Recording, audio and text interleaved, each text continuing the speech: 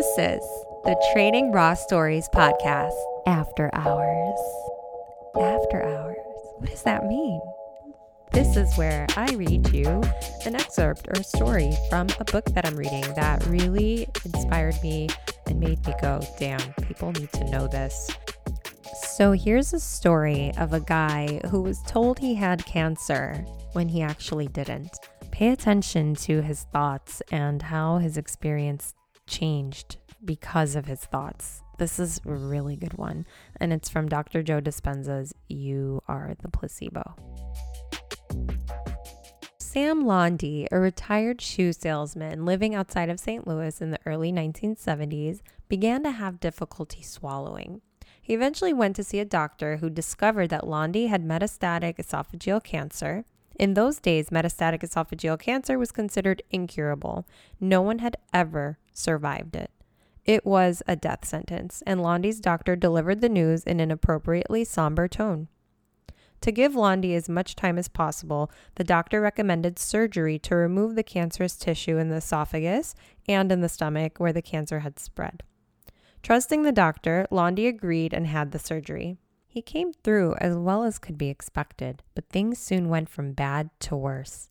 A scan of Laundy's liver revealed still more bad news: extensive cancer throughout the liver's entire left lobe.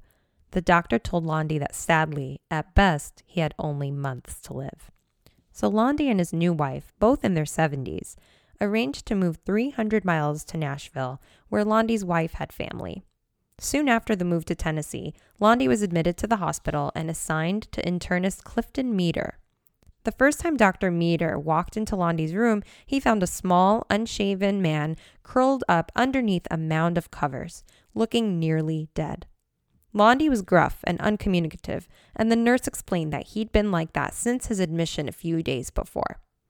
While Laundy had high blood glucose levels due to his diabetes, the rest of his blood chemistry was fairly normal, except for slightly higher levels of liver enzymes, which was to be expected of someone with liver cancer.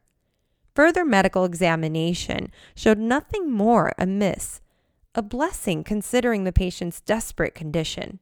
Under his new doctor's orders, Laundy begrudgingly received physical therapy, a fortified liquid diet, and lots of nursing care and attention.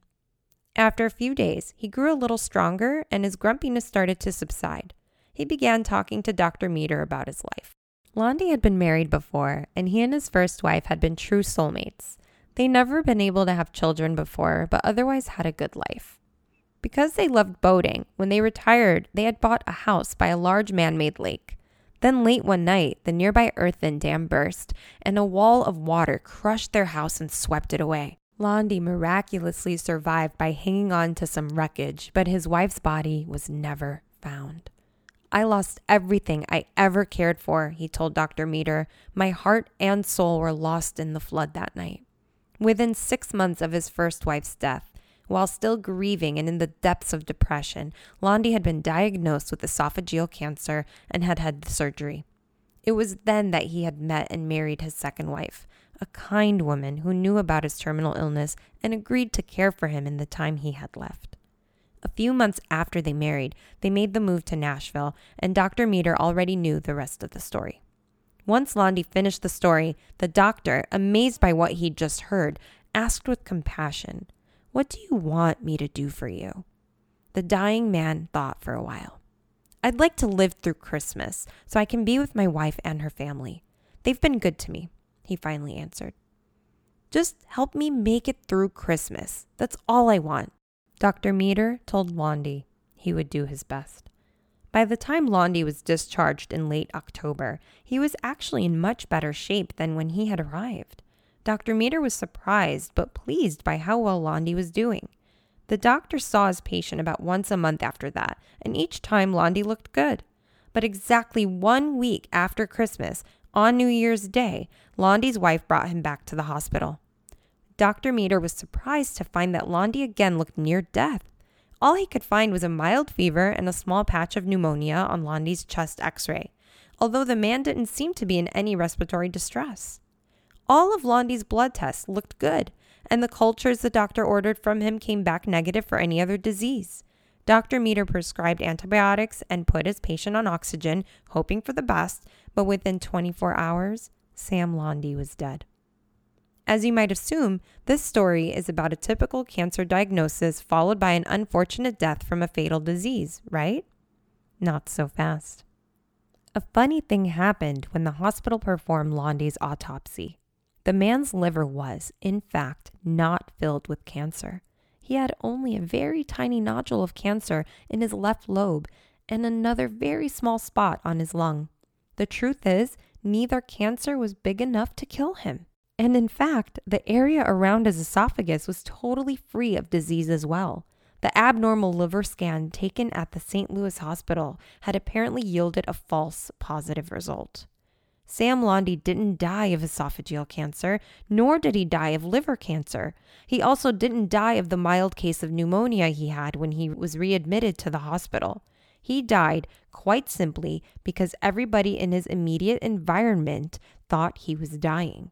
His doctor in St. Louis thought Laundy was dying, and then Dr. Meter in Nashville thought Laundy was dying. Laundy's wife and family thought he was dying too, and most important, Laundy himself thought he was dying.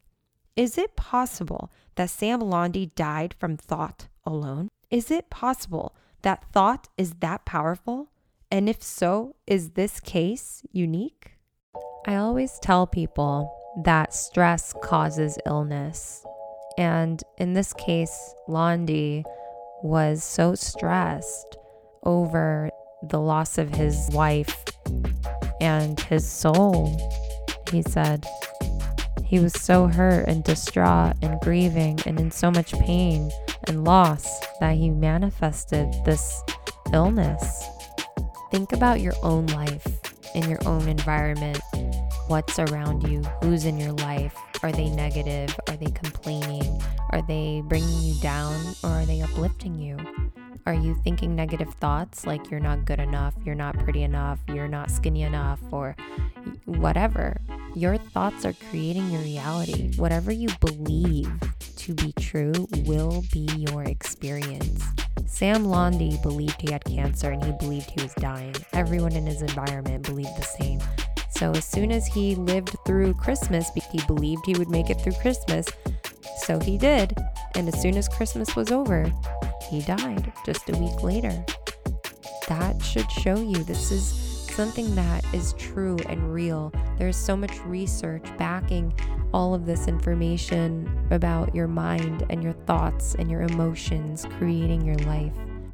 I hope you feel inspired to take inventory of what your thoughts are and what your beliefs are, and take a look at what your reality is and reverse engineer it. Look back at what your thoughts and your beliefs are based on what your current experience is, because then you'll be able to take note, reframe, and create new beliefs, create new thoughts to start thinking and believing so that your future doesn't look like your past or your present.